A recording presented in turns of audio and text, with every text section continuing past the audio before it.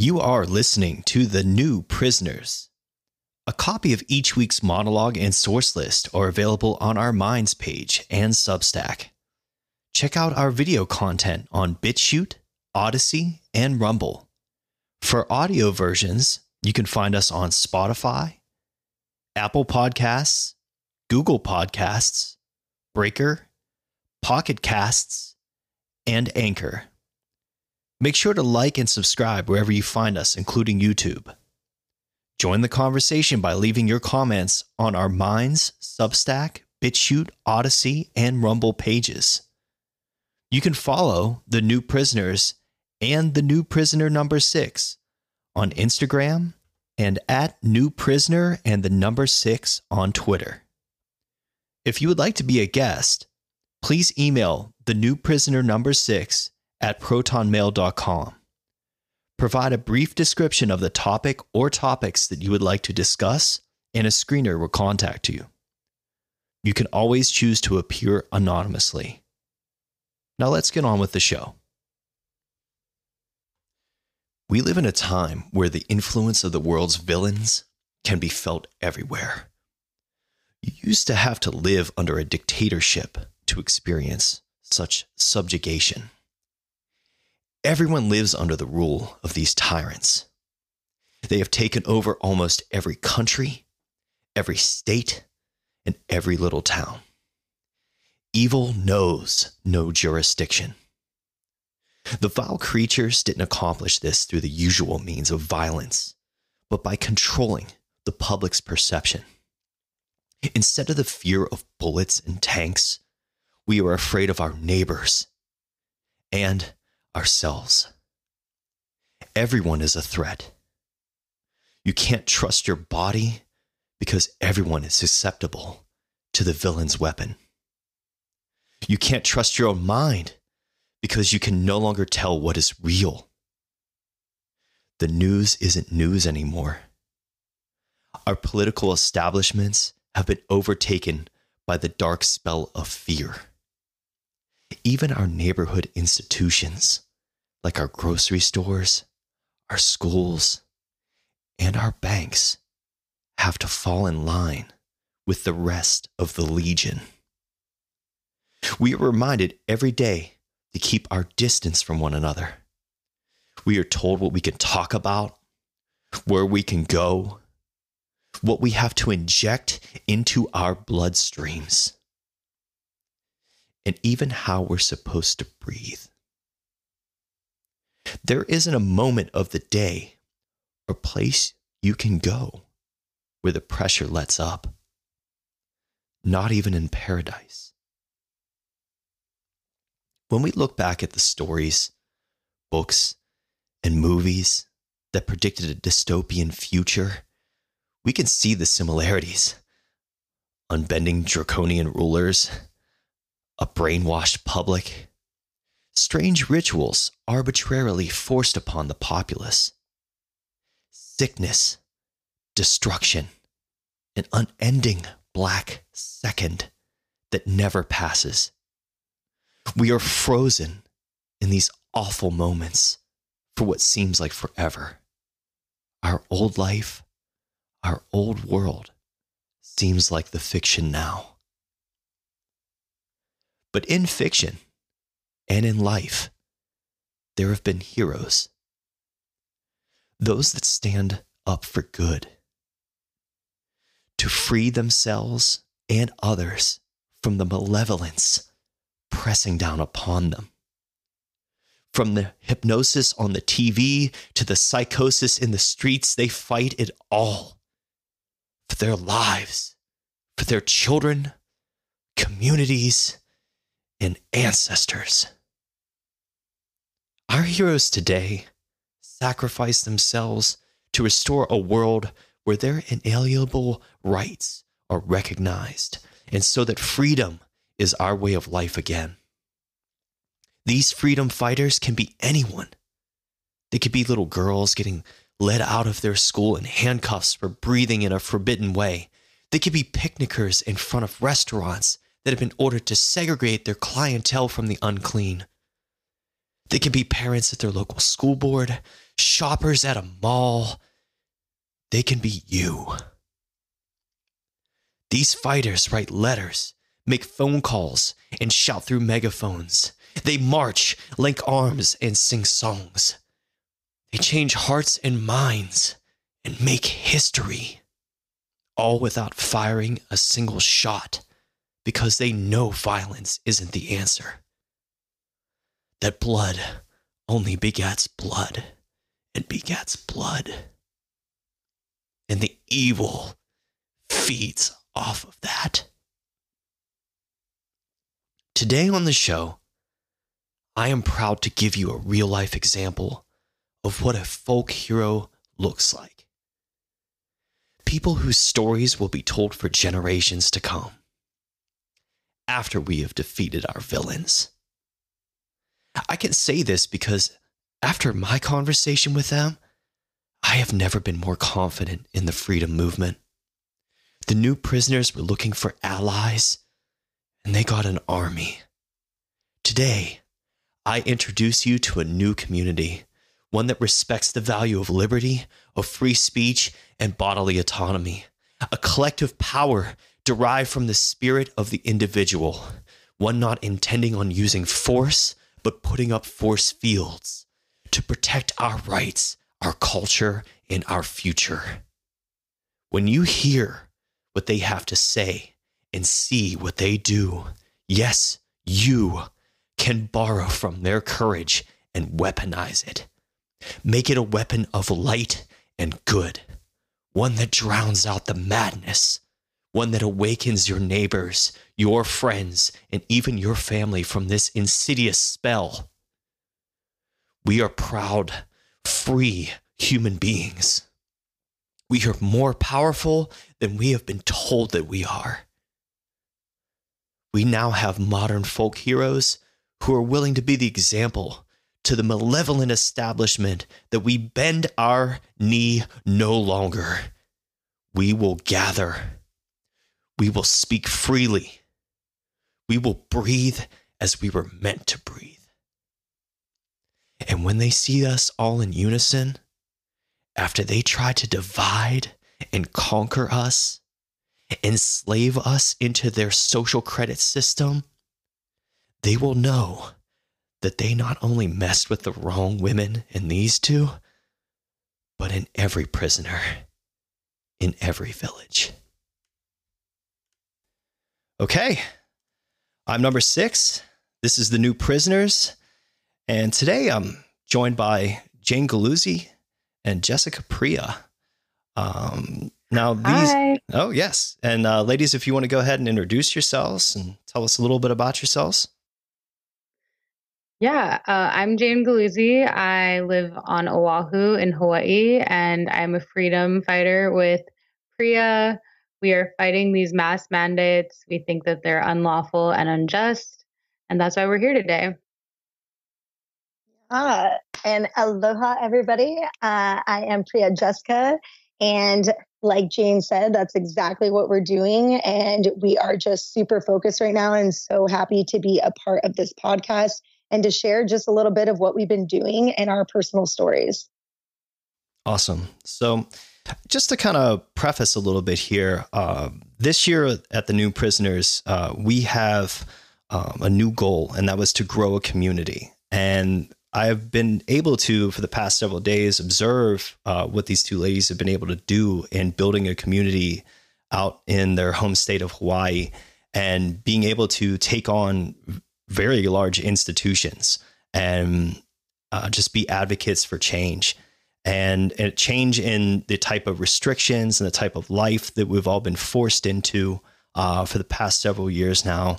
And, for me, it was the type of thing where, John Henry and I talk a lot on the show about politics and particularly about COVID and the COVID restrictions and vaccine mandates and a bunch of things like that. But we've been searching for other like-minded, liberty-minded people to reach out to have them on the show as guests. So as soon as I was sort of put in a position to have the opportunity to speak to someone like Jane and Priya here, I jumped at the chance. So this is sort of like a a last minute thing that we threw together, but I'm really looking forward to hearing what these ladies have to say. I am impressed with what they've done thus far, and I can't wait to see what they can accomplish out there. And Jane, I'm just going to turn it over to you to kind of give us your story here about what's going on with Bank of Hawaii and the boycott that you're a part of and everything. So if you want to let our listeners know, Jane, what's going on with all that? Yeah, thanks, Six. The whole boycott it was like a mental ping when I was at Bank of Hawaii. It was like I was called to do this. You know, a lot of people have heard my story about my family lineage, where my great, great, great, great, I think it's 4 greats, maybe more, grandfather started Bank of Hawaii. And it's an ancestral thing for me where I don't think that my ancestors would appreciate the way that they're treating their customers. They're closing down bank accounts of people who are not willing to wear the mask and comply with this mandate, which is, again, unlawful. And a little bit more about my great, great, great, great grandfather. You know, he took his money out of the bank because he wasn't happy with the service that he was getting. He put it in a wheelbarrow, according to the legend, and marched down the street demanding everyone telling everyone that he was going to start his own bank. So in a way, I'm ceremoniously taking out my money because I don't agree with the banking, and also because I'm being forced to by the bank. So the story goes that I was going to the bank to take my 91-year-old grandfather, and we get there. And like I said, a mental ping happened where I was like, I'm just so done with the masks. It's 2022. No more masks. I'm done with this. And I've never believed in them the entire time. I've just been playing along like a character in a play. It doesn't go along with my ethos, my belief system. I believe that I'm healthy, whole, and complete, and I can take care of my body just fine without a mask. So I go into the bank, and a security guard approaches me and asks me to put on a mask and says I cannot enter without one. And I'm right at the entryway of the bank, and I say I'm not going to put on a mask, and they say that I need to go outside now. And so I moved outside because I won't put on a mask. I'm not allowed to be inside of the bank at all without one. They tried to bring a chair outside so that my grandfather could sit outside. He refused. He ended up putting on a mask and going inside and doing his banking that way. They serviced me outside, bringing papers and different tellers. And I didn't really know what to do at that point because I hadn't been through the process that maybe Priya can outline a little bit more later. But I hadn't been through that process yet. This was my first time. So I actually called her on the phone and said, hey, what do I do here? And she sent me all of this affidavit information, all of my rights. And she said, just start reading these out loud. And so the managers were coming to me only for my banking information. They were acting like I was, someone that was crazy, and they didn't want to talk to me. So they were shutting the door in my face. And I just started reading my rights out. And people were asking me what was going on. I said, the bank is discriminating against me. I even had the security guard come outside and tell me that I was discriminating against him for using my cell phone to record him. And Hawaii is a one-party state, so you don't need anyone's consent to record anything. So just another example of how these people enforcing these rules really don't know what they're even enforcing. And it's up to us to know what's going on and advocate for our own rights, because we're in an education process and we're educating them along the way. So ultimately, I ended up calling the police so that I could get a police report of the incident. I was serviced outside and I went home, and I didn't really think much of it. I thought it was not right and I was pretty upset. And then a few days later, I got a letter in the mail that said that the Bank of Hawaii is closing my account, and they're citing that I said things to the staff and employees that was making people feel uncomfortable. And then I also did a physical aggression, which I literally stood still the whole time. So I don't know how that's possible. But basically, it's, they're just trying to put it under some legal umbrella, and they're saying that I was harassing their employees, but obviously they don't care that they harassed me initially, which spurred the whole situation. I ended up calling the police. So I feel like it's going to be interesting to see how it plays out. I did serve the CEO, Peter Ho, an affidavit, as well as the Kaneohe general manager, the branch manager, Kehao Lee. So that's where we're at right now. And I think Priya has some really cool stories about a few things that are going on there too. I was going to say, like, just like with your comments there, I liked how you got into a bind and you were like, get me Jessica Priya. So that's a perfect introduction into Jessica's side of this story too. So Jessica, do you want to tell us a little bit about how you got involved in all this? Yeah. So aloha, everyone. Jane, I mean, I'm right there with you in the struggle. And again, in this learning process, I loved everything you had to say. You're so well spoken and you're speaking such truth. And we are in this education process. So how I kind of got started was the minute that I heard that if we did not comply, if things got bad enough, that Hawaii itself was going to mandate vaccines, my brain was spinning. How anyone can conduct medical rape. And that is what I call it. Because again, if it's against your will, you know your body, you can critically think for yourself. You have every right to then think for yourself and what gets put into your body. And every bone in my body was just like, you need to now be active. I have never been to a rally. I've never been to a protest ever in my life until then. And so this was right after that came out. And so I think I want to say for the last 5 months now, I have been, I just hit the ground hot and I got incredibly motivated in how I could help put a stop to the madness. And that's really what this is. We need to end this madness. It's completely illegal what's happening right now and what role I can play. So as I injected myself into all these groups and these activists and these freedom fighters, I started seeing what roles where I could excel at, who I could help. And I wound up just joining one Facebook group called Hawaiian Patriot Business Alliance. And I canvassed 80 businesses within, I want to say 2 days. And I realized I have nothing to give them other than a sign that says we don't discriminate and tell them why they shouldn't discriminate. And in this process, I realized my purpose is greater right now. I need to help these people, not just businesses, but people as well. So I injected myself even more, educated myself. And in this process, it's been a learning experience, but so many people don't realize how much is going on behind the scenes. So many people say there are a few of us. No, there are many of us. And that's right now what we're trying to do is connect each other and educate each other. In the process, I have connected with Lavana Loma for forourrights.org in Hawaii, who actually has a lawsuit out. She will be here soon. That is going to be happening here in Honolulu. And I'm very excited about this. And also Clean House Hawaii. They also have a lawsuit with the state as well. And I work closely with them. And I started educating myself. And through this education process, I realized there is nothing more important than knowing your own rights. Because these officers do not even know what they are kind of injecting or what they're trying to, in my opinion, they're just trying to dominate and trying to diffuse the situation, but they don't actually know what they're saying. They don't know the laws. They have been ordained and they are supposed to be serving the people, but they are failing the people in these acts. And so in this, I am learning constitutional law, common law by Pastor Junior, who is also an activist. And he is actually originated on Big Island. And he's teaching us these affidavit classes. Now, an affidavit is just like a legal paperwork.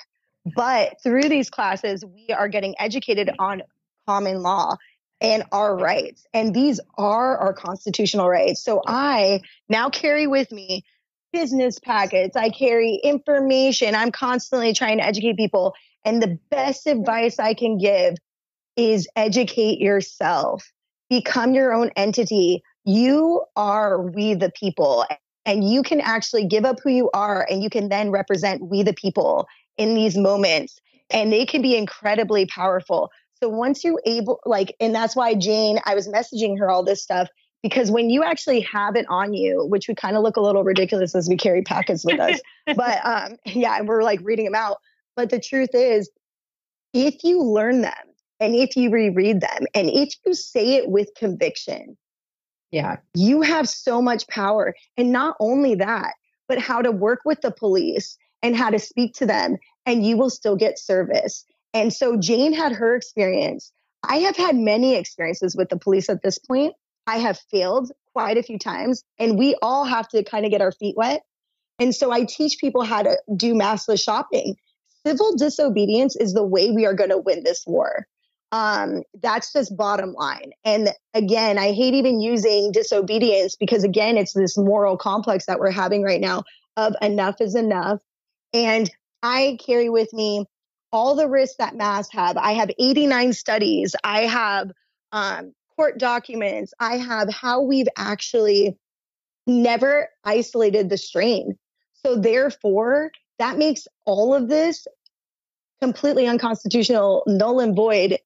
And again, within these orders, I was shocked when there was a request put out for who, and then we contacted DOH, we requested this papers, and we found that they've actually never isolated the strain. They actually have the documents. They couldn't give us anything, which then in the clauses of these orders and mandates makes it null and void. And so these police officers really need to cease and desist and realize what they're doing are violating our rights. So with all of this, I am just a vessel in this movement and trying to be an advocate to help people. I have a partner I work with closely. His name is Ryan Luther, and he is kind of my shopping partner and also my partner in this movement. And we are teaching people basically how to do things or work up the guts to do things as well. Yeah. And I can go through that process. And if you want to chime in or ask any questions, but we do take the time to help people, whether it's carrying water, having food in your mouth, just working your way up to eventually be maskless and exercise your civil liberties. It does cause harm. Yeah. Wow. Yeah. There's not enough 100 emojis to put on what you just said there, Priya. That was awesome. I just wanted to make a few comments to our audience and then maybe move on to some questions or maybe to elaborate a little bit more on what you and Jane were both talking about. But so we're just getting over the holidays here. And during this past holidays, I took in a film. It's an old one, but a good one. It's called A Wonderful Life. Have you ladies ever seen that movie? Yeah. I have. So hearing the story about Jane's fourth great grandfather founding this bank, it reminded me that if that's the origin of the Bank of Hawaii, it reminds me a lot of that movie because the kind of neighborhood institution that you would want to support and believe in, it is something that, George Bailey ran. If your fourth great grandfather was that kind of a stand-up guy to take a wheelbarrow full of money to go start up another bank and just make it happen for the community, to sort of take that legacy and do with it now what this, I don't know, there's so many terms for it. You could call it mass formation psychosis. You could call it spirit of the age. I call it the COVID Legion. There's so many different things you could call it, but whatever label you want to slap on it. Imagine if George Bailey, the guy that ran the good bank in the movie It's a Wonderful Life, forced his customers to wear a mask that restricts their breathing, harms the disabled and children, and ruins the environment because Mr. Potter, the bad banker, the bad guy in the movie, told him to. What kind of movie would that have been?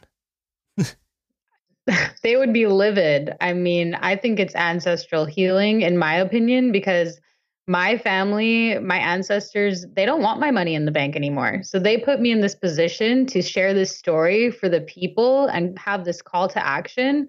I mean, I'm asking everyone, if you are willing and able to pull your money out of Bank of Hawaii, call them, tell them you don't stand for harassment, you don't stand for discrimination, and you're afraid, because now that I've shared my story, I'm getting messages of people saying, wow, this happened to me 6 months ago. This happened to me a year ago. So this has been going on and people haven't even been aware of it because we haven't been organized. And that's what we're doing. We're getting organized. We need people to call the bank and complain. We've even had phone numbers changed because we've been calling them so much. Our efforts are getting noticed. And we want change. We've had signs taken down that say wear a mask. They've taken those signs down. And we're having groups organizing. We'll be picketing certain banks. So that's something you can look forward to if you're willing and able. And even people that don't even live on Oahu, on Hawaii, they can call this bank and say, I'm thinking about starting an account here. And now I don't want to because I heard that you guys discriminate. And that's really uncomfortable for me. And that's admirable. I mean, that's the kind of thing where it's just, for me, and the people that listen to this show, I mean, most of us that have found our way here, if you're rather just starting to realize it, or if you've been on that train since this all began in sort of March of 2020, we know now that the masks are made with like slave labor in horrible conditions. We know that the quality of material and the things that they're made with too, like you don't know exactly what you're breathing in and the quality of the material that you're breathing in. And then also they've done studies like Jessica mentioned. There's been studies where parents have sent in their children's masks and they found no COVID on the masks, but they did find a shit ton of bacteria, and streptococcus and a bunch of other things that you don't want to mess with that should be falling out of your mouth and going away and not being trapped up against your face. And for me, like what Jessica brought up there about this being a form of it's a psychological and physical form of aggression on you. The rape term, if you want to call it that, I mean, that is as close to it that you can get without the actual term happening, right? I mean, is there any other way that you can lose your bodily autonomy more than being forced into wearing, it's like if they asked everybody that's disabled coming into the bank to hop 10 times on a pogo stick, would that be fair? Like sending somebody in. Yeah. Oh yeah. I probably couldn't do 10 on a pogo stick. We could talk about actually like autism too. I have now called around 9 different banks and spoken to 2 legal teams about this. And I will tell you, it's the same rhetoric. The same rhetoric I hear from police. You just start hearing the same thing. And it's like, I don't even want to hear you speak anymore because I'm going to educate you now. And that's kind of where I'm at is I hear you, you're a machine. You don't know what I'm actually talking about. You don't know my rights and you don't know what you're violating. So I'm going to take a minute. I'm going to let you speak. I'm going to be respectful. But after I give you so much time, I'm going to say, no. And that's kind of the rhetoric that we try and do with police too a lot because we want to give them the chance to speak. But then when they only have so much time of repeating themselves that I've heard it all before. And so now with these banks, I'm blown away. And there's a couple of key things I kind of want to bring up when it comes to that. I hear stories all the time, and that is kind of my driving force. And when you put yourself out there to be an outlet and be an advocate for people, or shop with people or give people information, the issue is even within these orders, these illegal mandates, whatever the case may be, they talk about who should be exempt. And exemptions need to be recognized. Now we have basic security guards who are now thinking that they're doctors and can tell people that they need to put on masks. That is without of their job description, and they are not qualified to do so. And that's offense. That's an actual legal offense. And so I have one friend who has an autistic child who's an adult. I also have friends who have autistic children. We avoid so much, not just them, but we as people avoid going to so many places because we worry about the discrimination, the anxiety, the segregation. What's it going to be like today? You just never know. And I will tell you the horror stories that it comes with the special needs is on a greater scale, and the lack of humanity. It is beyond disappointing and disheartening. And when you hear these stories, that's a driving force for me. My heart just breaks because they're getting harassed, they're getting segregated against, and these parents are like, I don't even want to bring my child with me, although they can't leave them always alone, right? And they're getting pretty much segregated against, and then their children go into freak out mode because people forget there's all different levels. And even if you see someone that looks completely normal, you don't know what medical history they have. You don't know their religious background. You know nothing. So for them to discriminate, and they don't see it as that. And that is what's mind-blowing to me. And again, why we talk about mass safety and why we talk about studies that go back to the 1950s. This is nothing new. That's why I even talk to officers. And when I'm like, you're wearing a plastic mask right now, read the box that you just got that on. It doesn't protect you from the virus. It literally states on the box, who is living the lie? Who is living the lie? And that's kind of where I'm at right now of, I get it. So where's your fitted N95? You know what? I'm sorry. Even my friend who's an ex-Navy SEAL, who's a medic, he is pro-vaccine to the core. He has injected so many vaccines throughout his entire life, and people want to label us anti-vaccine. And this man is a perfect example of saying, I am not getting this shot because it is not a vaccine. And we need to be aware of this. And if red flags are going with an ex-Navy SEAL and over 100 Navy SEALs that actually refuse to get this shot, we need to start really looking into that, along with the mask wearing. He talks about that too. He's like, when I was dealing with certain injections, I had to wear all sorts of getup that was fitted on me, everything. Yet here we are talking about how deadly this virus is in these masks. Yet, what is it called? The little boxes that you're supposed to dispose, the biohazard boxes, right? Why are those not everywhere? Why are they not everywhere if this is so deadly? Because what I'm also finding is the trash. And this is something that I do have paperwork on, and I do show people because I am livid. We work so hard as an island to get rid of plastic bags. And now our new plastic bags are these masks. Yep. And I cannot believe it. So 450 years it takes for these things to be disposed of, to biodegrade, right? And the amount of trash that is being collected and what I'm finding in the oceans and what I'm finding on the ground are these masks. And it blows my mind. I'm so disappointed in society and as people as a whole when we work so hard to ban one thing and then now we have another problem. There's just so many issues that come with the mask. And I'm just going to read just a few.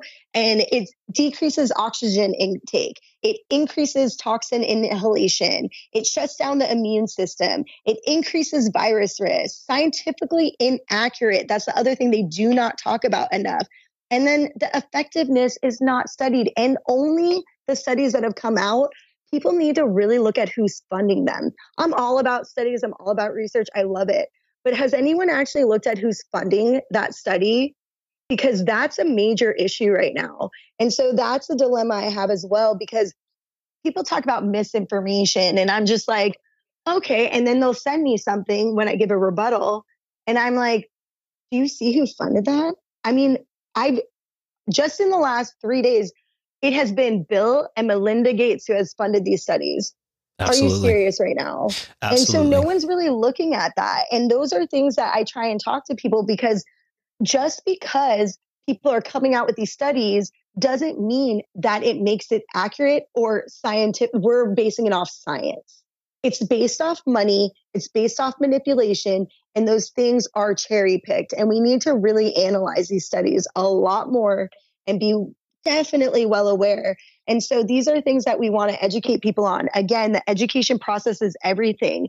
And as you mentioned before, you talked about a certain group, and I know I want to give someone else another shot in just a second, but real quickly, that's actually who we're trying to educate right now. Not the 30% that are in this psychosis. We are trying to educate the 40% that are kind of following the that are indecisive. They're going with it because everyone's going with it. And the trend here is everyone's going with it. That's why you see people outside wearing a mask.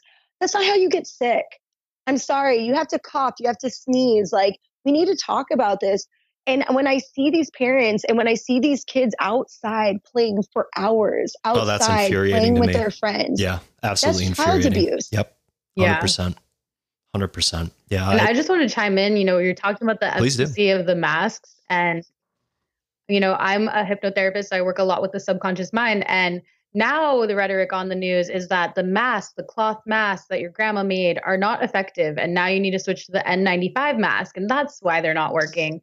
And so it's just like, one thing after another. And there's, I'm reading this book that I can't even say the name because it'd probably be censored, but it's about torture. And it's how you can say it here. You can say it here. Okay. It's about Satanistic ritual abuse in children. And the way that they mind control these children is horrific. but I'll just give a very short story about it. But they put them in these situations where they're at the brink of death. So, the adult puts this child in a situation where they're at the brink of death, and then they rescue them. And they do that over and over and over. And it creates this situation where the child sees them as their savior, but they're also super scared of them because they keep on terrifying them. But they become dependent on them because of that savior aspect. And I kind of see this a little bit in the way that the news is continuing to terrify people by saying, Omicron is out here, this, that, the other thing. Oh, but now we have a solution for you. So it's going to be totally fine. We're also your savior. And this is a mind control technique that's used in satanic ritual abuse.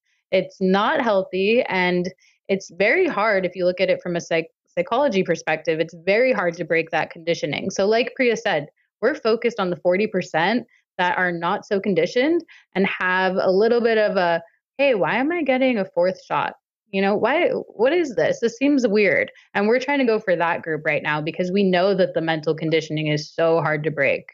Yeah, you were right on with that. And oh, man, there is so much I could get into just comment wise on what both of you just said. I had to make some notes here just to get back into it. Before I go any further, though, like I am really intrigued by the book that you're reading because we've talked about, John Henry and I, a few different episodes about.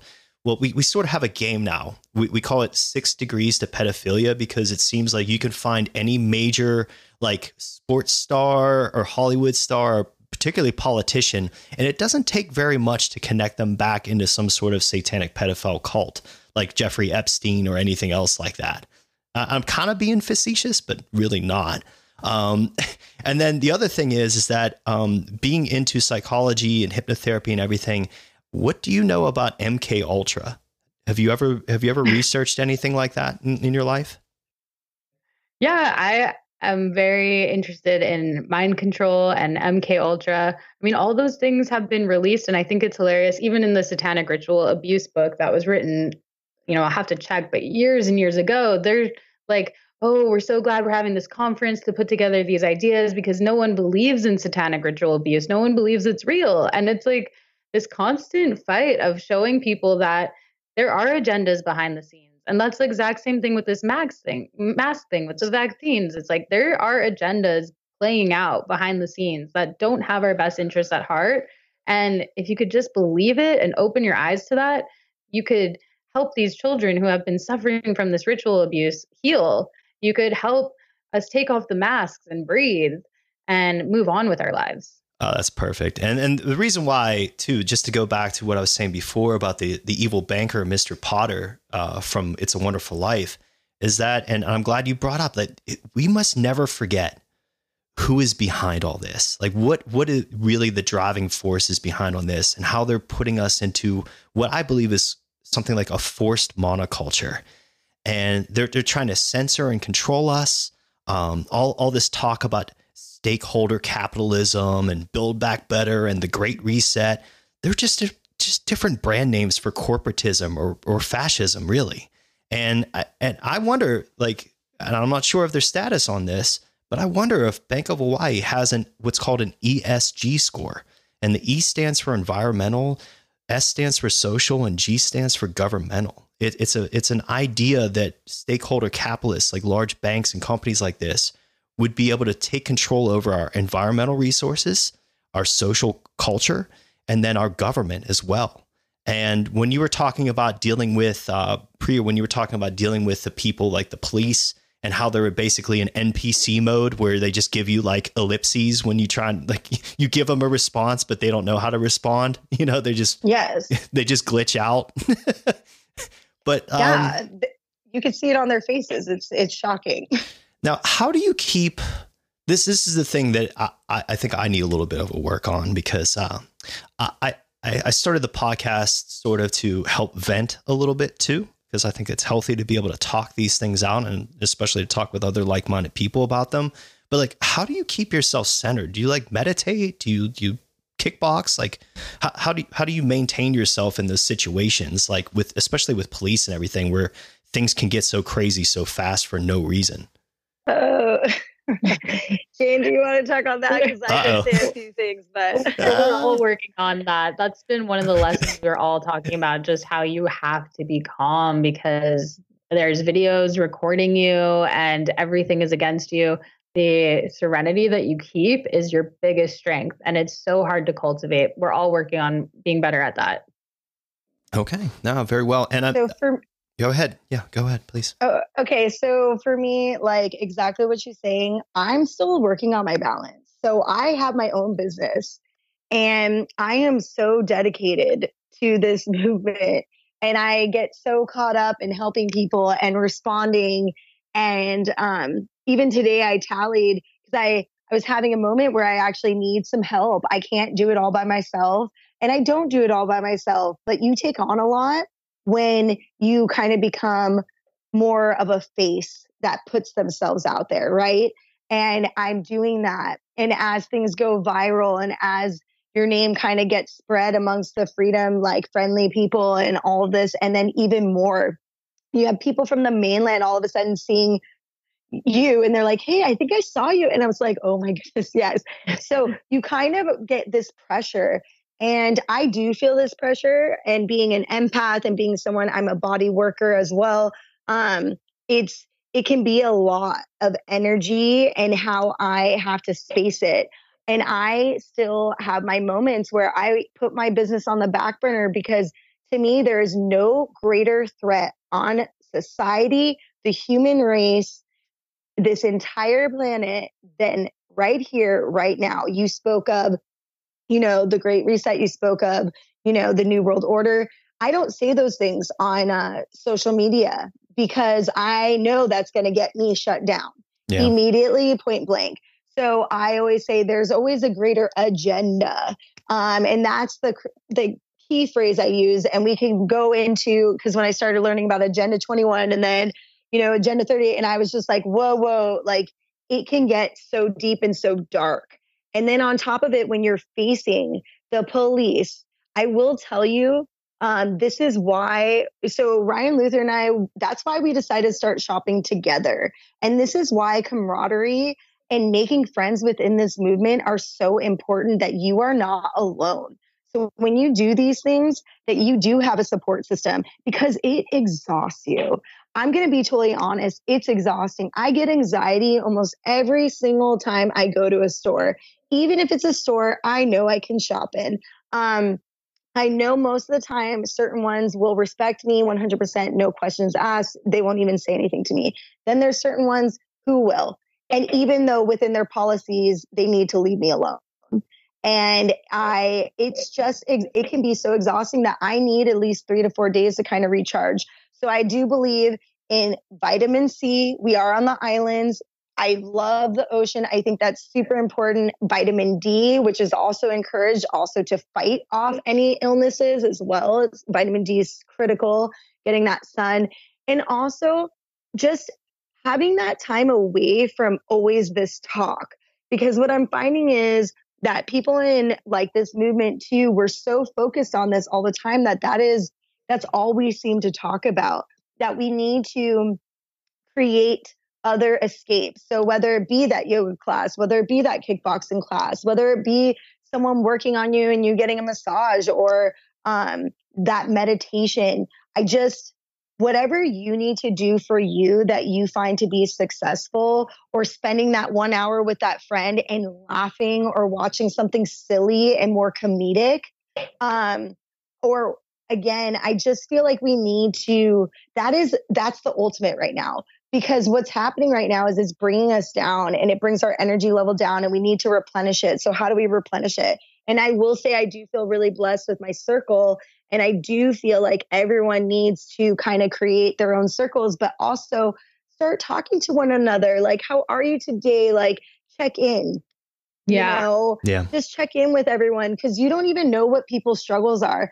Everyone sees me as so strong. And I've had moment of what was happening with Australia. I had a bit of a moment and I was like, I don't know what to do to help them. And I felt very helpless.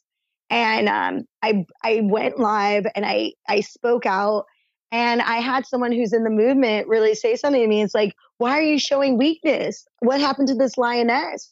And I'm like, well, I'm human. And it's okay to also have moments of low times and to feel a bit defeated or to feel a little hurt. But the point is that's minimal in the greater scale. It's okay to have feelings about stuff, but it's so important to be like, that's minor. I'm going to do what I need to do to bounce back. But we again, in this movement, need to understand that we all go through emotions, and I could show this strength. And again, I always like to say that we are a lion amongst the sheep, but at the same time, speaking to these officers, you guys, it is exhausting. So and it can be 15 minutes to 45 minutes. You just never know. And we try not to take up their time. But the whole Ross incident, what was crazy, people want to talk about videotaping and everything. I strongly encourage you always go with someone to help build your strength. I strongly encourage everyone to record, not necessarily with your phone out, like blatantly recording. I'm just talking about having it recording. So then that way, if they try to, what they're going to always say, put on a mask, you're going to say, no, thank you.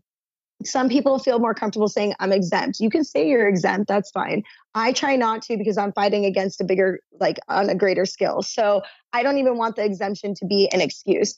So then a staff member can say whatever. They can harass me, follow me around, and be like, you know what? If you still have a problem, you can get your manager. I grab product immediately, put it in my bag. Next thing you know, then you have, manager coming up to you. You speak to the manager. You always try and be cool, calm, collected. But this takes practice. And this is why I always tell people to get their feet wet a bit, put yourselves out there, practice civil disobedience. It's okay if you wind up leaving the store, if you wind up putting on your mask, whatever you need to do to be comfortable, but start the process and see kind of what happens, because every experience is so different. And that's why mentally prepping is so important. And that can be the exhausting part because you just never know. Like you can go in and it's like, oh, wow, that was nothing. That was great. That's awesome.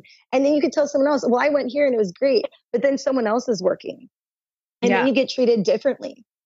So Jane had her experience, and I have actually been serviced 2 times within BOH, that's why I was so infuriated. When I read my rights, I was actually serviced inside, not once, but twice. And they took me into a room another time. And this is something I'm trying to tell banks. I spoke to a bank today, and I'm going to tell you guys, I was fascinated. It was amazing. I was like, wow, you are the first out of 9 banks I've called that actually show a good head on your shoulders and respect for people in the sense that you agree we're being discriminated and segregated against.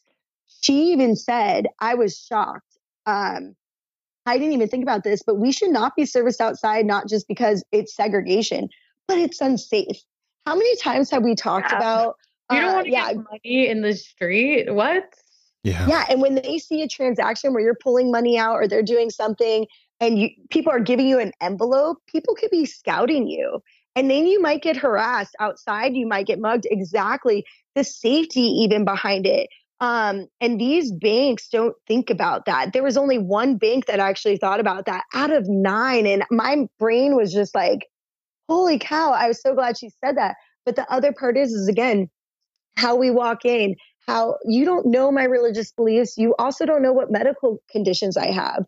And these are just things that we're just trying to educate people, because again, they don't have the right to tell you to do any of these things. And these cops that come in, because that's what's going to happen next. Security calls the cops and then you got to talk to them and you're just like, oh, here we go.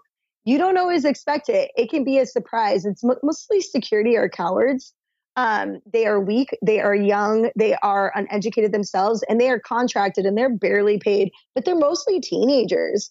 Or kids. And it's like, and then they're forced to do this, or they get all, this ego trip. Right. And I mean, it's shocking. And those are the times that we need to really lay it down. And when we have the police, that we are able to then speak to the police, that they leave or push back, that we are still able to shop or still able to be serviced, or even with the manager at BOH that still serviced me, but in a separate room. That is exuding your right, and other people see that. And that is what we're trying to do, is show we can exercise our rights and still get service. And then you got to go into customers. You never know what a customer is going to say. So I've had my fair share. I don't know about you, Jane, but I definitely have. I've been harassed by actually an over 65-year-old woman who came at me, who called the police on me. And I was no. still service. Oh yeah, no joke. Who's still serviced inside this place. They, in kind of the best part too, guys, a little thing. If they do service you, you usually get service first. You get to skip the lines. You get to do whatever. It's like, yeah, me. And that's exactly what happened. I grabbed my product. I was like, if you have a problem, you can call the police. I'm going to keep shopping. Grab my product. Then the manager came over and was like, you know what? I'm going to just check you out right here. And then I had a woman come up during my checkout saying, I don't think you should do that. And I'm like, oh, who are you? And, oh, do you work here? No. Oh, okay. And started saying, well, I'm going to call the police. I was like, please do, because I'm not breaking any law. And this manager is still servicing me. So clearly you are out of line. And then those are the times where you have to be careful because customers start getting the guts and can tag team on you and say things to you. So that's why I tell people to go in groups sometimes or with someone, because I was alone, but I'm used to shopping a little bit more by myself and exercising my rights. But I was like, glad they called the cops. I kept my cool. It wasn't a gamed up thing, but I have been followed out of a store before by this really big guy. There was a group of 3 people who started screaming at me inside a store. And I was like, they still serviced me. I still was able to go out. But again, I started getting followed out. So there's a huge part about recording and saying, stop harassing me because I can call the cops on you now for harassing me. And that's why we say record, to have the evidence and proof. Because right now, you guys, everyone feels so entitled, like they know everything, that they can just lay it down. No, we need to put them in their place too. And you need to stand up for yourself and your rights. And that's why I told Jane got harassed outside of the store, right, Jane? You want to tell that story? Oh my gosh. I actually have a couple stories where I've been harassed, and it's exactly what you said. It's when I'm alone and they gang up on you and they get courage in their numbers, and they don't really look at you as a person. They look at you as someone who's literally trying to kill them. They're scared of you. They say, I'm worried. I'm concerned that you're not wearing a mask. I don't want to catch what you have. They say, it's been 2 years. Get it together. Put on the mask. They don't care if you have any medical exemption. They don't ever ask if you have any type of religious exemption. They don't care about any of that stuff. It's literally about them and their safety. And they tell you that you're being selfish, that you don't care about others. And it's so ironic because they don't even care about what's going on in your mind. But like Priya said, they start taking out their cameras and filming you. But once you say, please stop harassing me, that is a trigger word, and they start putting down their phones and they start walking away. So you got to know these key words so that these people aren't able to gang up on you and really corner you. I mean, that's very good advice that you all are given. There's so many great points that you all have made. I'm going to try and get back to some of them here with some comments. The first one is that I believe, Priya, it was you that brought up what I believe is called Rivers postulates, which is what they have to affirm. It's basically there's two. There's Koch's postulates, which I believe is with bacteria, and then with viruses, it's Rivers postulates. So that's where they isolate the virus and prove that it actually exists and everything. And there's another channel that I'm quite a fan of called The Last American Vagabond, and the host there, Ryan Christian, has talked about this a lot, and he's even posted news clips where they had on a Chinese scientist that was involved in the efforts over there to combat COVID-19. And he made a claim that they never isolated the virus. You can actually watch the clip over and over again. And if you look up T-Lav or Last American Vagabond, he is an excellent source of information about all this. And that's actually where I got this next little piece of business I wanted to bring up with you all. And Jane, you might be familiar with it with your background in psychology too. It's called Biderman's Chart of Coercion. I don't know if you ever heard of it before, but it's basically like it's how people stay within abusive relationships, and like what you all experience with, the brainwashed or the NPCs, whatever you want to call them out in the real world there, that start messing with you for not wearing a mask or something silly like that. Like the steps in the chart of coercion here, Jane, I should be able to send this to you actually, but the methods they go down and just to go down the list of them. The first one is isolation. The second one is monopolization of perception. The third being humiliation and degradation. The fourth is exhaustion. Fifth is threats. Six is occasional indulgences. And then demonstrating omnipotence. And then finally forcing trivial demands. And I don't know I mean, we could talk about how we're basically have reached all of those stages at this point in our society by being forced into these situations. But I'm going to send that to you, Jane, real quick. But it's just something I don't know if you'd want to comment on, because like the nail on the head. That's exactly what they've been doing to us. We all were isolated in the beginning, and then they got to put their views out there and into our minds and just kind of plant that seed. And some of us have been able to weed that seed out because maybe it was originally planted. I mean, there was a time where I was worried about COVID and thought this was something that I should be concerned about. And then I went outside and I explored the city around me and realized everything was a little bit exaggerated. And that was when my seed started coming out and I was able to put in my own thoughts. But some people, you know, a lot of these people that are attacking us, telling us that we're killing them by just breathing oxygen, are older. And I assume that they're pretty isolated and they don't have a lot of social interaction like we do. So there is something to be said about my heart going out to these people where I just imagine them watching the news all day and really being afraid. And my heart goes out to them. And that was one thing I wanted to say. I had an altercation with two older women and they were just going after me. And why are these old ladies coming after you like that? Come on now, man. It's actually very more common than you think. Wow. Yeah. And I guess old ladies just don't care no more. They're just like, hey, hold my wig. I'm going to beat this. You know, like I haven't had that yet, but who knows? Wow. But, you know, I kind of flipped a switch. Instead of trying to talk to them about how I do care about people and this, that, I just started giving them love. And I said, my heart goes out to you. You know, I give you love. I hope you feel better. I don't want you to be afraid. And they just walked away. It was so weird. It was like feeding the dragon love is the kryptonite and they will just go away. Oh my gosh. I'm going to chime in really quick, Jane, because I just love what you said right now, because that is the place that we need to come from. When we are fighting an evil force, when we are fighting such ugliness, anger, fear, we have to come from a place of love. And we talked about books. So I'm reading a book right now, Perceptions of the Renegade Mind. And I am so engulfed in this place because that is the place I'm trying to come from when speaking to people, is this place of love. When you go to rallies, when you go to certain things, there's always going to be someone who is going to serve you hate or come at you. I have been physically assaulted. I've had a whistle blown out of my mouth. I've been chest bumped 3 times. Like, I put my hands up. I'm nonviolent, like, however it may be. It's interesting how you get it from the other side. And you know what I say? I love you. I wish you the best. Bless you. Like, that's all we can do.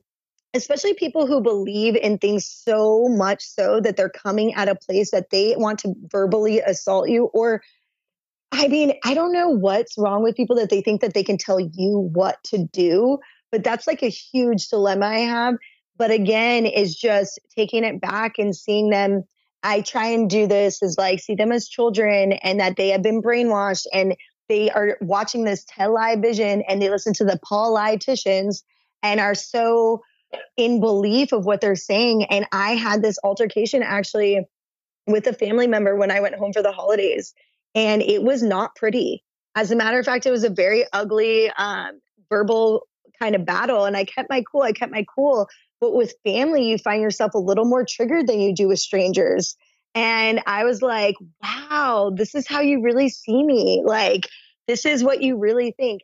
And this person watches TV and the news religiously, always has it on, and is an educator, a college professor. So I understand what they are teaching and I understand what they are pushing. And I do my best to not watch these things or take in too much, but you still have to know what to say in response, right? Oh, yeah. And be empathetic too. And that's something both of you have brought up, is just like how to understand. Because it to me, it affects every bit of social strata, every profession, every level of education. Like it gets everybody. I've met nurses that are just out of their minds. Like, you have to get the vax or it's the vent. It's a vaccine or the ventilator. That's the false dichotomy that I believe in that the news tells me. Yeah. So it's interesting that you say that, because that is actually when I first started going about things. I love researching, and researching was kind of my jam. And that's where I just spent my time just reading. And I was like, wow, why is no one talking about early treatment? You know, we have this Western medicine, but we are literally taking things off the market and threatening people with their licenses, giving medical exemptions that should be given. I had one mother who, her child had a vaccine reaction. She asked for a medical exemption from that same doctor. He said, oh, well, you know, that was a different vaccine. No. And I read the letter and I was horrified by what these medical practitioners are doing. And I will tell you, what you hear if you have an actual relationship with them is that they are in fear that their license are going to be revoked. And I'm going to tell you that there is early treatment out there and we are not giving it. And everyone wants to see the vaccine as the only answer when it has been proven time and time again. It is not the answer. And it is absolutely not the only answer. And we have 35% of other countries, including Japan even, that have been using early treatment, and majority are just vitamins. You beat me to it. You beat me to it. I was just about to say, Japan does ivermectin. All of a sudden, their numbers just go from the sky down to like below the ground. Oh, how in the hell does that happen? And India is a great example as well. Damn, you know your research, girl. You go on. I'm not even going to say nothing. I mean, and if anyone needs any studies, let me know, because if it comes to ivermectin, that's one that I have tons on, because people are like, oh, it's not proven. I'm like, actually, if you look at ivermectin as a whole, it is considered the miracle drug. It comes from Japan. It came from the soil. It is natural. It is actually, the guy who created this won a Nobel Peace Prize, you guys. Like, I don't know how to get it through everyone's head. And everyone's like, the media. I knew right away, because everyone kept talking about this horse stuff. And I was like, what is going on? Who's talking about horse? What are we taking here? I don't even know what they're talking about. But I will say, when they talk about the horse paste, people are so silly. So I just find it so ironic that if you actually look up the ingredients, they are pretty much the same thing, but it's all about body weight, right? Yes, absolutely. And so the lack of education when it comes to this is saying, I'm not taking horse medicine. Well, no one's saying that you do, but can we just get a prescription for the human form? Is that even possible? And India was once upon a time shipping things out here and it was being accepted. And now they have put blocks. The U.S. has put blocks on these shipments. And you want to know why people are going to horse paste is because we are denying medical care practitioners along with everyday people from just getting basic medicine that we know has been proven to help. And I'm sorry, but we have to come to a point in time where, why do they want us to be sick? And then we need to look at these funds, because Hawaii, I was blown away when I looked at the numbers. $301,000 for every COVID patient. And this came out in 2020, that every single COVID patient that they admitted, they were getting that much money back. So I'm originally from Arizona, and I will say I've been out here around 11 years. And I was like, oh, I wonder what they get in Arizona. Well, I found out that they get like around like 21,000. It's way cheaper. And every state is so different based on their population and the beds. And you want to know why they're keeping us in these emergency orders is as well for funding. And funding is everything. And what I need to tell people 100% is follow the money. You don't want to believe me, that's fine, but follow the money. And when we talked about the banks, you want to know why Hawaii has its own banking system as a whole? Follow that. I just want to put that out there. So the Vanguard family out here, we need to be aware of who is funneling a lot of this money, because why is it so separate from mainland? Why don't you see mainland banks out here? Who really controls this? And then who right now is buying out all our properties? And when we talk about a communist state, China left and right is buying out these properties. I mean, even Uncle Google asks who owns Hawaii and it'll say China. It's so weird, but I'm like, wow, okay, Uncle Google, you got that even. But it blows my mind. And we need to start raising awareness in this of who is buying up these properties. And that is why it's so hard to find a legitimate bank out here as a whole, because they run this state. It's this whole different kind of group, and we need to be talking about that more and raising awareness. And that's kind of, again, when it comes to the education and just giving people those tools and where to research and where to go. So then that way they can learn more about where their money is going and why the state is so different than everywhere else. Why now are we requiring a booster to even be considered allowed to visit here? I was going to say that kind of stuff that you're talking about, not only is it, we've had several episodes of the show now talking about all the various aspects of what you just brought up. The first one with the denial of early treatment, we call that state-sponsored malpractice, because that's basically what it is. There was a recent article that I tagged a few weeks ago in our source list here called Biden's Bounty on Your Life. And it goes over pretty much step by step, like every single thing that a hospital system gets paid for COVID cases, from the diagnoses to the treatment to the remdesivir to the ventilator. It goes through all of it, including your deaths. Yeah, I tell people, stay away from the hospitals. Just don't go. It's so perverse. Let's write it out together. The incentives are so perverse. And then the people, like you mentioned before, too, the healthcare workers, I mean, they sign non-disclosure agreements. They sign NDAs to not share information about anything, and God help you if you're in a health system and you try and stand up against the system within it, because they'll smear you. They'll come after your career. They'll come after your, I mean, look at what they're doing to Peter McCullough, just trying to come after his license and everything. Well, we actually have a representative out here in Maui, and his name is Dr. Lauren, and I'm trying to remember his last name, but he has been targeted because he was prescribing ivermectin, and he was like, but it works. And he gave them all these studies. And he actually was a leading practitioner and led in the board as a leader, and he was under scrutiny, and he is being attacked and about to lose a license. And that is actually why he created ties with Robert Malone. And that is exactly why Robert Malone came out here originally to Maui first, because he was standing up for him.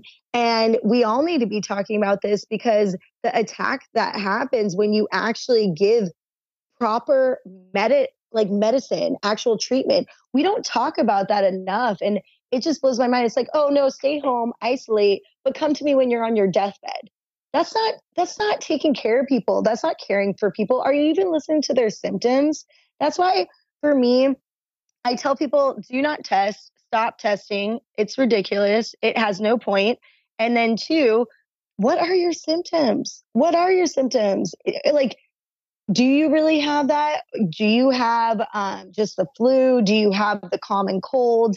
And even when you look up the coronavirus, it's like, it's the common cold. So these variants that are being out there right now, I just always ask people what it is. And this is why I strongly encourage everyone to start taking care of their health. And this is something that they should have talked about from the get-go, is talk about health. We're 2 years into this.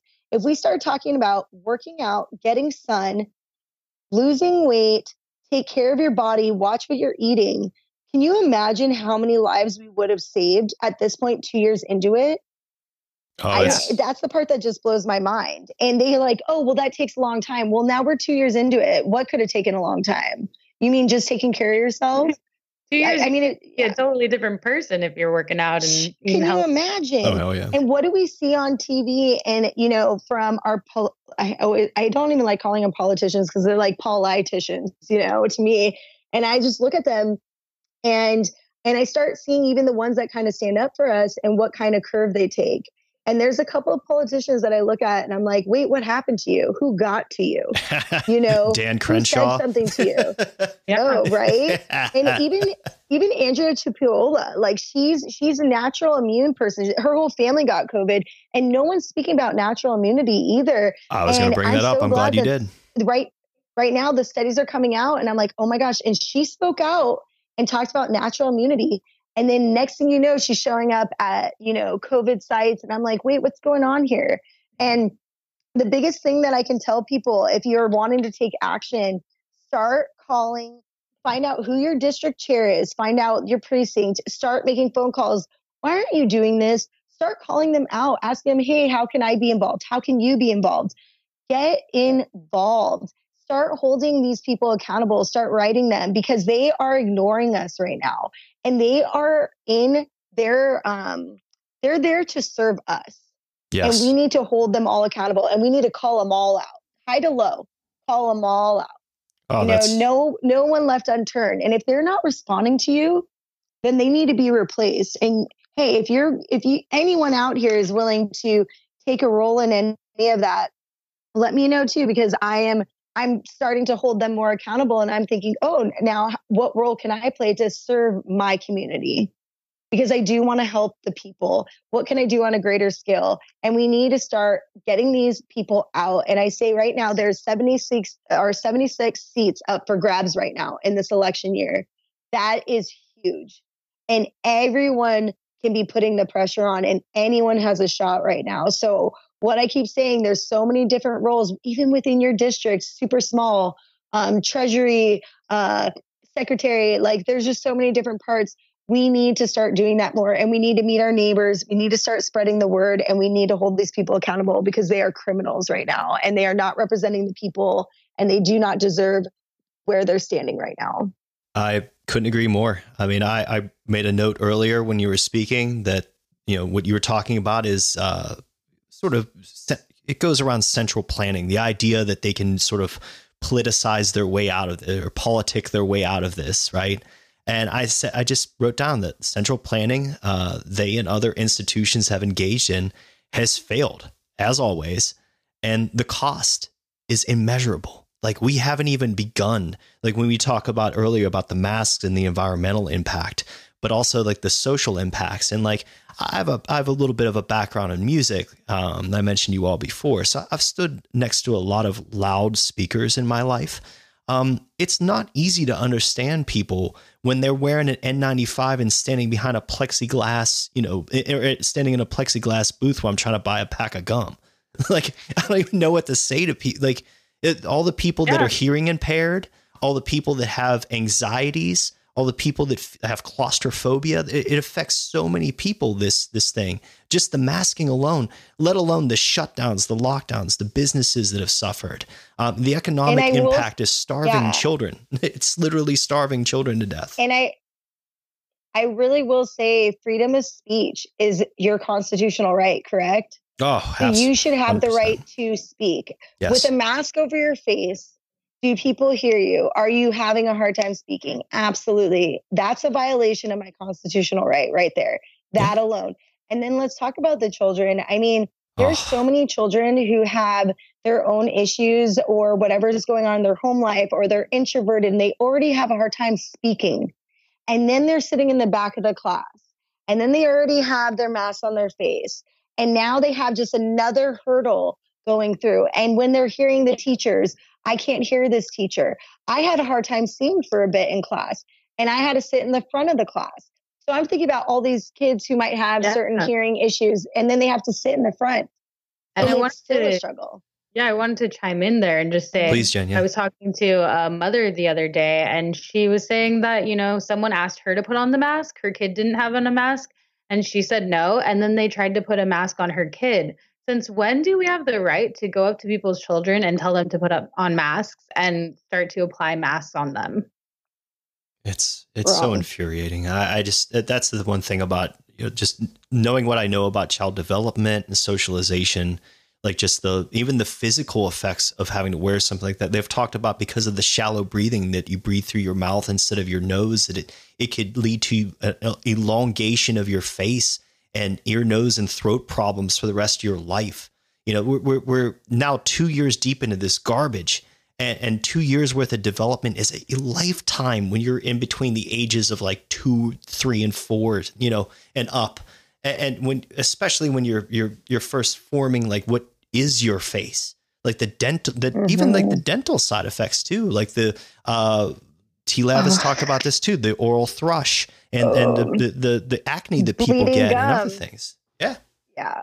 It's funny that you say this. I actually have a thing right in front of me, because when it comes to it's hypercapnia, carbon dioxide toxicity is what you're talking about. Yep. So the drowsiness, the mild narcosis, dizziness, confusion, headaches, unconsciousness, dim sight, reduced hearing, nosebleeds, tooth decay, and bleeding gums, shortness of breath, muscular tremors, increased heart rate, and blood pressure.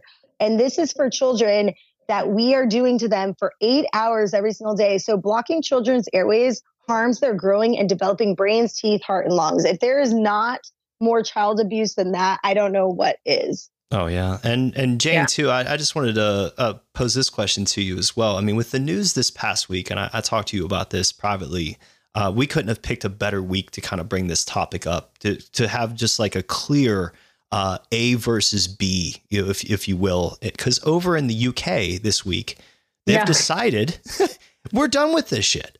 Like maybe not entirely, they're in plan A still. So there's always a plan Z they can get back to, I'm sure now. But, a place like Hawaii, like it's a magical place for us to live in the Northeast where I'm from, like to be able to even get there and experience it is maybe a once in a lifetime thing, if never. And then you have all of the nature's wonders in one place, but then you also have all the modernity with it too. And how is it to see a nation like the UK be able to do this, but then have to turn around in the United States of America and then have to deal with this bullshit still?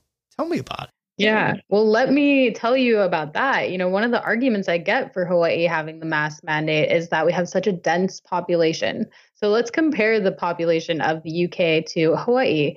And UK has 700 people per square mile, and Hawaii has about 200 per square mile. So if the UK, which is also an island area, if they can get rid of the mask mandate, we can too. We have way less of a population density. They actually have 3 times more population density than us. So it's really amazing to see that news because it breaks through a lot of arguments. But of course, you send it to people that are sending you these arguments. And I said, here's the data. And then they just ghost me. They never respond. Or they say, oh, I'm done with this conversation suddenly. And they walk away. Wow. There's nothing more powerful than that. Yeah. I mean, it's sophistry. It's really what it is. Like I call it medical Lysenkoism. I don't know if you're familiar with the term Lysenkoism. It's from the Soviet Union. And basically it was when the communists took over the farming. So they kicked out all the actual farmers and all the families that had farmed there for generations, and then kicked out all the intelligentsia. And then they just had like random people take over farming. So you know what happened? Millions of people starved to death. And this is, it's central planning and farming. Now this is central planning and medicine. And lo and behold, millions of people are dying, and not just from COVID, but from all the other side effects, the catastrophic side effects of all this, the rates of suicide and drug abuse. And we're just talking about the effects on children. And just scrolling down, like I attached something to this week's source list too, not to get too off topic, but it's from the Swiss Policy Research Center. I don't know if you all have ever heard of them, but they have one of the best collections of random control trials about masks. And I posted this earlier on my Instagram because they have nothing but a picture of Hawaii's COVID-19 cases. And when you all started the indoor and outdoor masking mandates, and then right after the outdoor masking one starts, boom, all of the levels right around July 22nd of 20 and scooping all the way down to like September 23rd of 20. There was a massive spike in cases after that. And I was asking, and I tagged Bank of Hawaii in this too. I'm like, where's the efficacy in these things? Like, I'm with you 100% on liberty argument. Like, I don't care if they make me wear a lobster bib or a hat that has like a rooster comb on it to go into the bank. Like, if I don't want to do that, I'm not doing that. But especially when it's scientifically like stupid, if not harmful, if there's risk involved, the same with these injections too, I'm out. Like, you can't rope me into that. There's no coercion happening. I'm dying on that hill. And it sounds like you are too, probably. But I just wanted your take on that. Like, where is the efficacy supposed to be in this garbage? Yeah. And, the UK government, and speaking of the UK, they were just admitting that the vaccines aren't as efficacious as we thought they were. Yeah. And that's another thing. It's like you said, we're talking to robots. I don't know what it's going to take for them to hear us, but the data is just stacking up. More and more comes out every day. And the sad thing is a lot of us have known it for years. Yes. But I don't know what it's going to take for these people to, hear us. It really is like talking to a robot. I was talking to, Pastor Romel. He went to Bank of Hawaii twice this week, and he said he went the first day and he talked about his rights. They serviced him outside and all of that. And then he went back the second day. It was the same exact person, and he had to have the same exact conversation. He's like, didn't we just do this yesterday? I don't understand what's going on.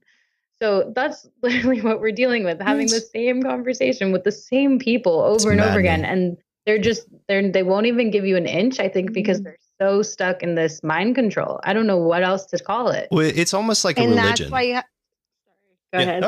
No, I was going to say that last week we talked about it too, like in the connections to religion, because we talked about the Templeton Prize and how they give out the Templeton Prize, which I don't know if you've ever heard of, because I wasn't really familiar with it before I researched it. But basically what it is that it's an award given to people for their work in both science and religion. And guess who won it in 2020? I'll give you a couple guesses. See if you can guess who won the Templeton Prize in 2020. Francis Collins. Francis Collins from the end. I couldn't hold anymore. Francis freaking Collins. Were we supposed to actually guess, or I thought you were going to have us pick. No, it's okay. It's okay. But it's hard to do multiple choice on a podcast. But I was just going to say, like, it blew my mind, right? That of all the years in the history of the Earth, the one that we have like this catastrophic pandemic, they give the most highly prized, like when it comes to monetary prize, like the person, John C. Templeton, that designed this Templeton Prize thing, he wanted it to be more prestigious than the Nobel Prize. So the Nobel Prize, when you win it, you get a bunch of money. Well, you actually get the most money of any prize like that at all when you win that prize. And frickin' Francis Collins won it in all the years but 2020. And then I scroll down and I'm looking at a couple of the other winners, and there's like the 14th Dalai Lama and Jane Goodall and Desmond Tutu on there, like people that, you can't hate on them too much, right? And then I see this one, it's this guy named Albert Peacock. And for whatever reason, I click on it, and then I see a picture of none other than Prince Philip from the UK royal family. So you didn't have to go far there to lead back to Prince Andrew and Jeffrey Epstein with our little game that we played there. Yeah, that was only 3 there, right? But it's just one of those things like, but the whole entire thing, getting back to my point though about the award is that the award is given because they're trying that the Templeton Society is trying to blend science and religion. No. Can we not do that, please? That's what science is nowadays. It's a religion. Scientism. Absolutely. Yeah, they just, I don't know. It's crazy. Yeah. And when you're dealing with like really, I listen to some people out there that have been part of like Jehovah's Witnesses and things like that, and how they've escaped. I've listened to Leah Remini on Joe Rogan talk about her escape from Scientology and things like that. And just like all this stuff now is like, you're dealing with people that are in a cult. They're literally in a cult. You can show them anything. Like you can show them a clip of Michael Osterholm that Tucker Carlson had on his show, a clip from it that Tucker Carlson had on last night. This Michael Osterholm is Biden's chief advisor, like on COVID. And he came out on TV, on CNN, and said, masks don't work, and we've known that they don't work since like last April. Mm-hmm. And then you have Leanna Wen come out and say that, well, they haven't worked for any of the variants. So I'm like, what are we doing this for? Like, is it compliance just to force it on us, just to get us to break our will? Is it like breaking an animal? Yes. It's basically pushing an agenda, demoralization, pushing a fear, pushing a lie, and seeing how compliant people are. Yeah. And that is the scary part, because it's a conditioning to getting people used to a certain something covering their face. And that's just that's step one. Again, oh, look at all these people. Our own governor and mayor have blatantly said out loud, oh, we love how compliant Hawaii is. Like, as a matter of fact, look, people are still wearing masks outside. It's not even required, but look at them. Oh, your mayor's a real piece of work out there. Right there, sheep. They are literally telling you and calling you out for your stupidity right there. And if you do not see that, and they are like, wow, we did so good and conditioning these people that they are outside by themselves or driving in a car by themselves, wearing a mask. That's the time of the day I really want to breaks. have less oxygen in my system is when I'm driving at high speeds, you know? Yeah, at the protest, we would have people, wearing the mask, just giving us the finger. We're like, whoa, there they go. Yeah. And not only that, though, but I will say I've had people like come at me and then all of a sudden their masks come down as they're screaming at me. I was like, but now you have your mask off. What's happening? Oh, you better put you don't want to get sick. You don't want this. Like, auntie who's coming up to me and trying to school me. I'm like, oh, but you're now within 2 feet of me. What happened to the 6-foot rule? Like, why are you close to me? Like, what happened to these boundaries? You keep talking about this. Why are you in my space now? And if you're so scared, then why are you even more in my space? In Germany, they're running around with rulers right now that literally like yardsticks. They're running around with like 6-foot sticks to make sure that people are socially distanced. Which Scott Alice came on and said was all arbitrary and bullshit to begin with. They tried 10 and everybody was like, oh, that's just not going to work. If you looked at like the schematics of buildings, how are people going to be able to go in and out of buildings even? I do want to say, though, that there is more than the UK. And I do want to touch on this because I am all about wins.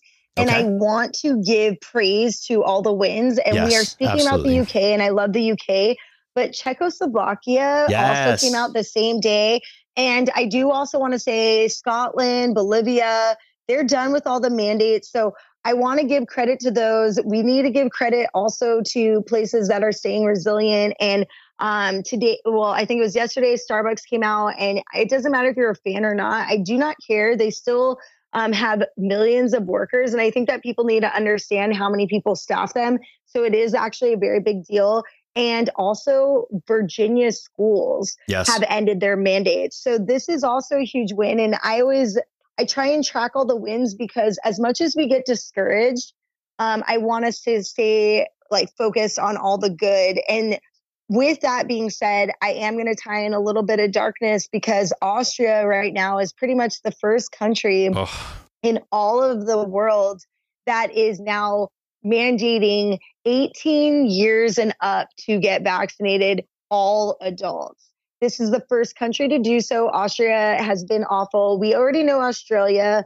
But I just want to put these people on the map. I don't know if it's been discussed previously, but I do want to give awareness to this and everyone shed light. And I also want to say why these certain mandates are ending in these areas that they are and the successes is civil disobedience. Indeed. Everyone is rising in the streets.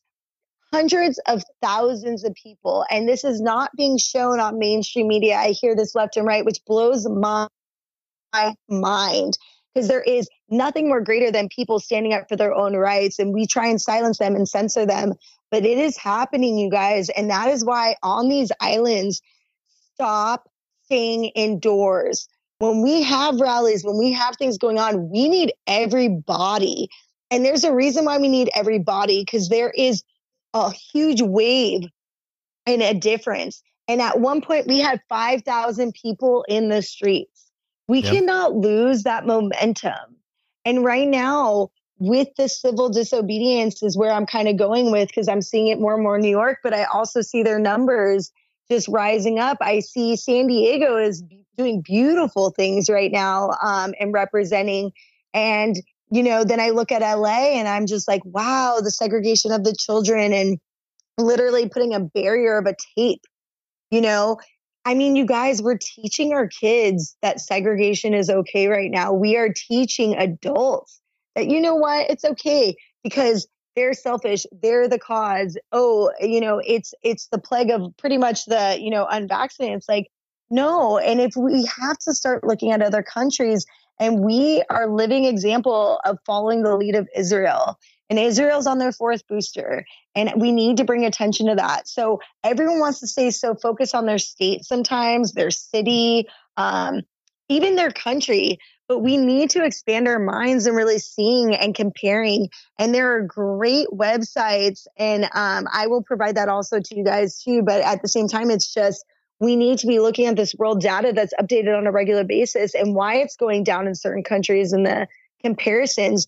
And we need to start talking about natural immunity because It's crazy. There's a reason why on your vaccination card, like even when you go to a school, why I just had a conversation and I didn't even think about this, but literally today I had a conversation why I've had chickenpox. So I didn't have the chickenpox vaccine because I got chickenpox. So it states that.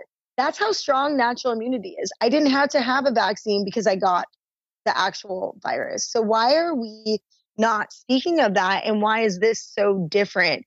There's something stronger going on, and we need to really analyze it on a different level and really question it. And it is okay to ask questions, and it is okay to not feel comfortable. And you still need to not comply if you do not feel comfortable doing so. Priya, I wanted to ask you a question. You know, this is going all over the world. And I think one of the biggest fears about coming to Hawaii is this whole safe travels program where you have to do that. And can you just share a little bit? Priya, one of the few people that I know that has fought against this. Yeah, so I love to talk about this. So I kind of like I said, we like to be guinea pigs. So Ryan Luther and I are kind of guinea pigs in this whole thing. And I was like, you know what? I'm not going to do it. I'm not going to test, and I'm not going to sign an agreement saying I'm going to do the safe travels, and I'm not going to quarantine. I'm just not. So through the affidavit process, through Pastor Junior stuff, I have my rights on me. I knew what to say, and these are key things. I basically went through, I talked to a staff then called the head staff. Then I said, okay, get me the sheriffs. So you guys, sheriffs are different than police officers. Their jurisdiction is the airports. And I need to be very clear on this. Sheriffs do not have body cameras, so you can't tell them to put their body cameras on. And if I didn't mention this earlier, always ask police to put their body cameras on and keep them on at all times. Yes. This is for your legal protection. So they do not. So I recommend you start recording immediately. The sheriffs came over. They came in hot. Two came at first and basically started putting the gloves on, talking about arresting me. I was like, arrest me for what? For what? And then we started talking. And then 4 more sheriffs came over. So I have 6 on 1 right now. And they put me kind of in this corner. And I read off my rights.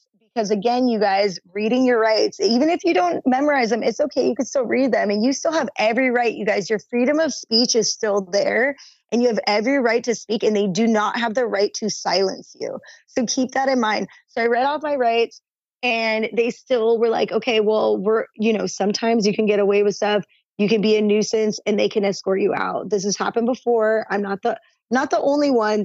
I've heard 2 other stories. So, but they chose to basically keep me in the corner. You're going to have staff laugh at you. You're going to have people say certain things. It doesn't matter. So what they wound up doing, I didn't give them any information. At one point, they asked for my ID. I did give them a passport that does not have my address. I do not recommend ever giving your address. Make them fight for it. They're getting paid for their time. You're not. If you have the time, if you want to get through the process faster, give them your address. They're going to verify it. I don't recommend giving your driver's license if you can avoid that. Anyway, so what wound up happening is they created a fake email address for me. They entered me in the safe access program.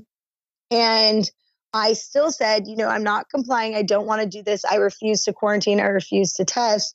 And they're like, well, that's the law. Well, what wound up happening is, to keep the long story short, because it was a 45-minute process, was they gave me everything. I wound up leaving in this paperwork and I couldn't even access the site because it's a fake email address. I actually called 911. I'm like, I don't know what to do. What do you want me to do?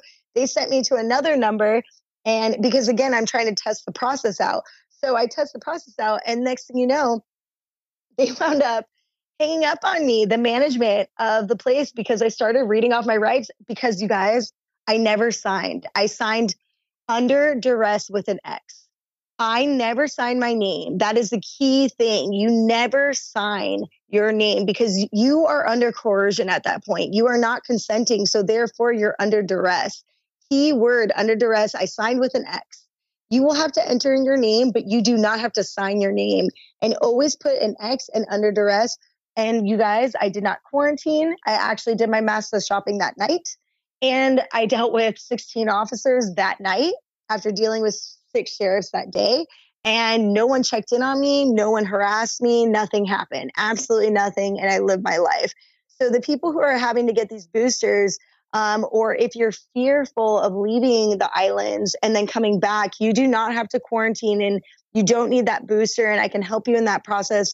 You should follow that process. But if you are staying in a hotel and visiting, I will say that can be a problem because it's the hotels that narc on the actual people visiting. And I wish I could help them as much, but there's other people kind of at play. This is also why I say don't always give a certain address. You can give a different address, though, if you fly in and you don't show them your actual ID and show them a passport.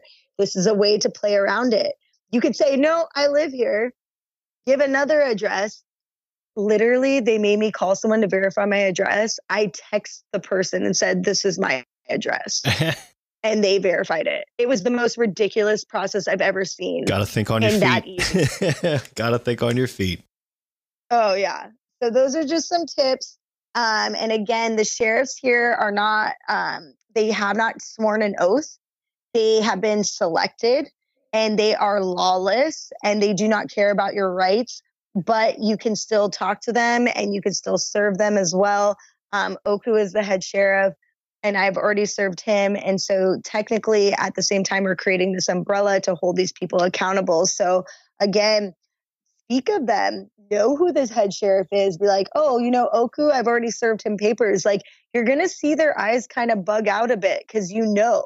And when you start speaking of your rights and when you start speaking about stuff, certain cops are going to listen, you know, and it's kind of, it's actually nice to see when certain cops actually listen. And then when certain cops, you can see that they just do not care, you know, but that's not the point. The point is to just educate the ones who are willing to hear. And that's kind of where we're at right now as a whole. Yeah. And speaking of cops that don't care, I just want to share a pretty bad story that happened last week to my friend Iolani Bowers. She said it was okay if I shared her name. Yeah. She's a lifeguard in Hawaii. And she was the first lifeguard to do the religious exemption because they were threatening to fire her for not getting the vaccine. So she led a movement there. And she went to Long's in Kahala Mall and they arrested her. And during the arresting process, they had her handcuffed. She obviously didn't want to wear the mask because of her religious exemption. And they forced her to put on a mask. And then they put her in the cop car and took her to jail. That's unbelievable. Was that the video that was on Priya? Was that the one that was on your Instagram earlier? Yeah. So I met her at affidavit class, and this is where we have a safe haven, creating a family like kind of experience, and also like-minded individuals that can gather and learn their rights. This is exactly what happened, and that is the video that I have on my page because she called Ryan Luther, and I am so grateful that he gave her his number during that time. I always say everything happens for a reason. And I live right next to Kahala Mall. And I was actually on the phone with my flight because I'm supposed to be going to Maui this weekend for their freedom event and speaking. And so is Ryan. And I was on the phone with them and Ryan's messaging me and he sent me a voice recording. And I was like, what's going on? And the minute I got off the phone, I listened to it and I was like, whoa. And I ran over there. He was headed over there. And this is kind of the community that we're talking about of creating this support system, right? Because this is why it's so important that you guys start getting engaged, getting to know everyone, and then also shopping with someone or going to a place because that way you're not alone. I showed up right as she was getting arrested. I was super confused why she was in the cop car. The cop basically took off super fast. I barely got any information from her and they were trying to tell me, oh, take down the address of where we're taking her to. And I'm like, and then there's a conversation I have with that fellow police officer. I was like, but afterwards I was like, you're kidnapping her. She didn't do anything wrong. And Ryan showed up right after I did. And then we both spoke to the head of security. We had a sergeant come. And that's another thing, you guys. Most lower level cops, they have stripes on their arms, and we need to be aware of those because when you speak to lower level, unfortunately, they're kind of the guinea pigs, and a lot of the sergeants will put them in the forefront to kind of deal with the dirty work. That's not who you want to speak to. You want to speak to the higher ups. And this has kind of been an ongoing thing. Honolulu Hale, I stood in front of a line of officers who were denying us access to go see Christmas trees. And the sergeants are all hiding in the background. and I start calling out the sergeants. And they silenced all the people who were like, who had their one stripe or no, you know what I'm saying? And those are not the people that we want to speak to, because they actually really don't know. They're newbies. And so you're going to see this cowardness. And I was shocked. I was appalled, and I was upset. It's the first time I've heard of an arrest from someone in quite some time, actually, since the emergency orders in the very beginning, the first year kind of came out. And the fact that they arrested her for, it was an illegal arrest, and they did kidnap her, and they charged her with trespassing. What was it? Trespassing. Oh, second degree, which is actually minor offense. And again, it's a $500 fine if she gets convicted, and it's also 1 month in jail. And I want everyone to know this kind of stuff. And it costs $100 cash to bail her out. And everyone, what I say is never go in with your ID if you're going to shop. Don't bring it. Don't pay with card. Pay with cash, and always carry $100 on you in cash, because you can actually bail yourself out here with that money. And that's something to just think about when you go shopping by yourself. These are things I'm trying to educate people. But again, letting someone know, hey, if you don't hear from me by this time, I might be in jail. I let my roommate know this sometimes. I'm like, hey, I'm going to do this. If you don't hear from me, I'm probably in jail. So just be aware of this. And I am so grateful that we were all able to be there. Sorry, there's a helicopter above. But I'm so grateful that we had contact, that we were able to get her out immediately. And that's the whole thing, you guys. This is going to be thrown out. Like, there's nothing in my body that says it's not. But this is what they try and do, is give you a trespassing charge. This is what they say. And again, this is why knowing your U.S. civil rights is so important. And I give this information out. But again, when you are super compliant and all you're trying to do is be service, they actually stopped her speech. They stopped her from being able to talk. And they could not give her the code of law. And that's the other thing, you guys. There is no code of law she's violating at all. These mandates aren't laws. These edicts are not laws. Mandates are not law. And again, people have to understand, they're like, oh, well, mandates are like law. They've never passed legislation. And again, you cannot discriminate. And I asked them, I was like, did anyone ask? Was she exempt? And even though she stated it, it's like, what do you mean? It's even in the orders. And not only that, but after I went off, like Luther's going off, I'm going off. We kind of bounce off each other, but we're trying to be super respectful, but educate them. But the manager I went off on and basically educated him. At the end of it, you know what he told me? I could shop maskless. He's got things to do. And I was like, really? But my friend just got arrested. I was livid. Completely and I have arbitrary. it all documented. Oh, yeah. And there's a reason why we document this, guys, is to show how hypocritical and how stupid these rules that they claim and these CDC guidelines or whatever their whole mentality is, because it's all subjective. It all depends on the person. And that's crazy to me. Yeah. That's definitely sophistry, man. Jane, did you have any other stories that you wanted to add before I started giving some final thoughts here on the episode and stuff? And I wanted to allow you both to give some final thoughts too. Oh my gosh, there'll be so many more stories. I think that's enough for today. What do you think, Priya?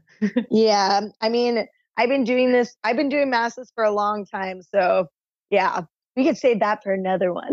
All right.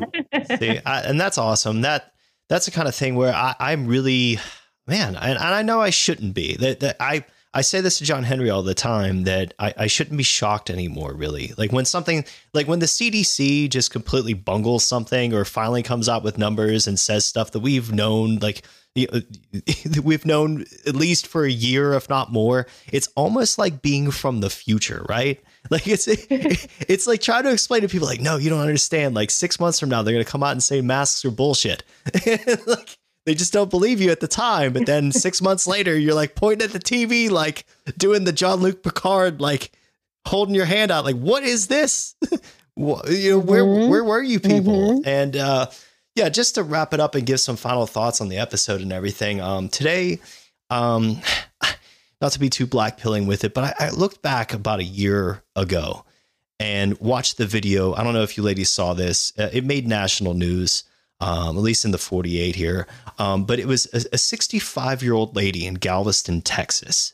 Of all the states, too, you think of like, Greg Abbott's been okay. He hasn't been Ron DeSantis, but he's been all right on the COVID stuff, right? And you think of a place like Texas, you're not going to see this. Well, this 65-year-old lady in Galveston, Texas, was violently arrested for not wearing a mask in a bank. And it was a very similar story, and it kind of connects to what you're dealing with, because they threw this lady on the ground and basically beat her all up. Like, I think she had a broken rib or something like that after the whole exchange. I'd have to look into like what the extent of her injuries were. But this is the kind of like stuff when you're dealing with people, what you talked about before with dealing with all the different policemen. I don't know if you all are familiar with the Stanford prison experiment at all, and just like elevating people of low social status to levels of authority, and how their likelihood to abuse that authority because of it. Like, it's stuff that we should know by now as a society, as in a culture. But I also believe that they keep that sort of knowledge from the common people so they can continue to be manipulated. But that's just me.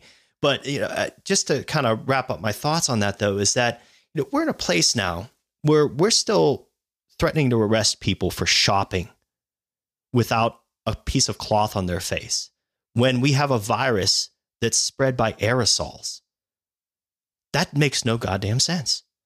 And also, it's not Ebola. Yeah. Oh, that too. Yeah. Oh, that's the other thing. The unbelievable over exaggeration about the risks. I even wrote down, I said the complete denial, and you already touched upon this, because so many of the things I was going to bring up that I thought they would be like, oh, I wonder if they know about this. Like, you already laid it out, so I didn't even have to go into it. But the complete denial of natural immunity, the myth of asymptomatic spread, because the studies on asymptomatic spread are basically like, yeah, if you're not really feeling sick, you're probably not sick. And the dangerous reductionist arguments about risk. It's just like, man, if there is a risk, it's just like every time you go into the bank, you should be wearing a beekeeper suit too if you're allergic to bees, right? Because there might be a bee in there. Maybe inside of somebody's safe deposit box. They're going to open up the safe deposit box, out flies the bee, it hits you in the neck, and boom, it's donezo. Like, it's unbelievable. Like, what level of risk do we need to get to, especially with the Omicron variant at this point? Like, what does it have to be? Like 0.000000001? And then, like, people don't even understand the absolute risk reduction of taking these injections, where it might reduce that to 0.000000001. Like, it's just, who cares at that point? Like, it's immaterial. It doesn't even matter. It's like a blade of grass. And then they take those like 0.00001 and they're like, oh, it's 16 times more likely. But you're like, no, they always use that. Yeah. 0.00001. How to manipulate numbers. Touching on numbers really quick. I mean, children alone, when we want to speak about children, 99.99996% survival rate against this. I mean, really. And then we talk about the risk of myocarditis and everything else. And, we didn't even touch on that, but I'm just going to say, I will take the risk of being unjabbed any day over the risk of the side effects, because the side effects are way greater than the risk of true harm coming to me or death based on this virus. I just wanted to state that really quick. Well, I'm going to spoil a surprise for our listeners that are going to hear this tomorrow, that I'm also going to be having on my buddy TJ Wright to talk about all that, because with the latest Joe Rogan kerfuffle that happened, and like the 200 billion scientists that are all rallying against him now for his COVID misinformation, we decided to do an episode based on myocarditis and its effects, particularly on young men and athletes too, that we're seeing across the globe. And I don't know if you ladies saw what happened over in the Australian Open with the one tennis player, was it Javordak? I can't even say his name. Javordak or something like that. Yes. But there were several other tennis players that had to sit out in the Australian Open because they were clutching their chests. I wonder why. Yeah. And the ball girl, she collapsed on the court. They had to drag her out. They took out the ball girl too? Was it called Vax Fest, I think? And Oh, I man. don't know. There was some funny tagline I saw where it said Vax Fest. Oh, Girl collapses because of the vax. oh, Yeah. It's not normal. It's not okay. And that's kind of the major issue. And people think that they're safe, but people forget that there's different levels of these ingredients that we need to be aware of. And you could have gotten a placebo.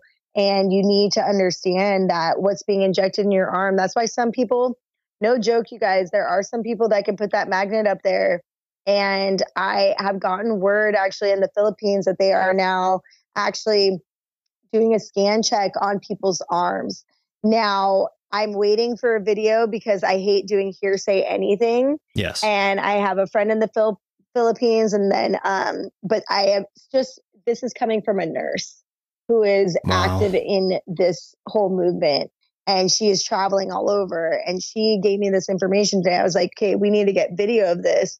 And then I contacted my friend in the Philippines because the truth is, we need to understand what's being injected in our bodies. And I find it very interesting in what people call COVID and the acronym of COVID. And that's just, I'm going to just throw that out there. I won't go into detail too much about it because I know that we're closing, but maybe that could be a topic later. Oh, but man. we need to understand. Yeah. I cannot wait to send you the episode after we complete it tomorrow. I know you're a busy woman. You got a lot of stuff to do, but I'm gonna make sure that now that we have some contact information for each other, that I just want to say thank you because we've been trying so hard to just spread the word about Hawaii. I know we're a smaller state and we're out in the middle of the Pacific, but these atrocities that are happening here, they need to be heard. And we're so happy to be on this podcast.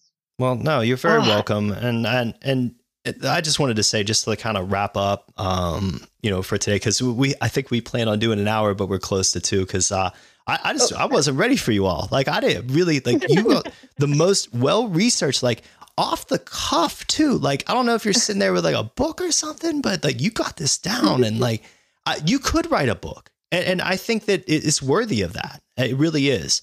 And also because of my terrible pronunciation, sorry, because I know he stood up for it and deserves the praise. Novak Djokovic, you people that put your 2 consonants together in your last name, though, it makes it tough. All right. But I just wanted to say in closing, like it was an honor to have you both because of just your level of preparedness, your willingness to engage in this fight. And you call yourself freedom fighters. I don't see any way that name does not fit you. And I just wanted to give you props on that and big ups to everybody that's part of your group that helps support what you all are doing out there. And I will say from a guy from the Northeast where it's cold and snowing, this week, the time that I got to spend in Hawaii was magical for me. It was a crazy time. I did get stung by urchins while surfing and that sucked. There's a whole deal that John Henry could tell you all about, which I'm sure he'd love to get into with you all about my time out there. But I hope you use some vinegar. We went to Walmart and bought the vinegar because so just making sure, just to make John Henry happy because he's going to be so happy hearing me tell this story to people. So we get there and it's our first day there, right? And I was so stoked to like wake up early and go surfing. That's all I wanted to do. And we had gone to the gym and trained. Like I was just physically ready, and we rent some surfboards, like some longboards, from a guy on Waikiki Beach. And he's just, I even asked him, I was cautious about it. Cause I knew from watching surf videos and other things and just being aware, of my surroundings, like, you can't just go out anywhere. Right. So I was like, yeah, you can he's like, yeah, just go out right here. So we're paddling out. And all of a sudden, like the bottom of my board, the skags or whatever, they start getting caught like on the coral there, which really pissed me off because you're not supposed to mess with coral, right? And you're not supposed to touch it and anything else. So I'm stuck though. Like I'm just sitting on my board and I'm stuck on this coral. So I'm like, you know what? I'm just going to push off of it. I don't want to touch it. I don't want to mess with it, but I'm stuck on it. So here it goes. I stick my hands down in the water to push off the coral. Just like a whole gang of urchins are just chilling at the top of the coral. So I pull my hand out and now, I've never seen anything like this in my life. Right. So I pull my hand out and there's just like a bunch of like big, black Bic pens sticking out of my hand. And I'm like, oh, that's great. And then I'm sitting up on my board, and then a wave hits me, and then I get pushed into the coral more with my feet in the water. So they're in my feet now too. Now, John Henry is 6'8" and like 290. So he has a bigger stride than I do. So he's like out in the middle of the ocean practically compared to where I'm at. And I'm trying to scream at him. And you all know that like sound doesn't carry the same way out there too. So like I'm scrambling like, urchins, dude. And he's like, what? And I'm like, urchins. And then all of a sudden, all that anaphylactic shock from them hits me. And I had the most wonderful Hawaiian breakfast. Like I had the poi and the ham and the fish and all the great and the pineapple, the stuff that you just dream of, they were the whole flight. I'm surviving on peanuts and a protein bar to get there. And then we finally get there. And then like I get to eat this wonderful breakfast.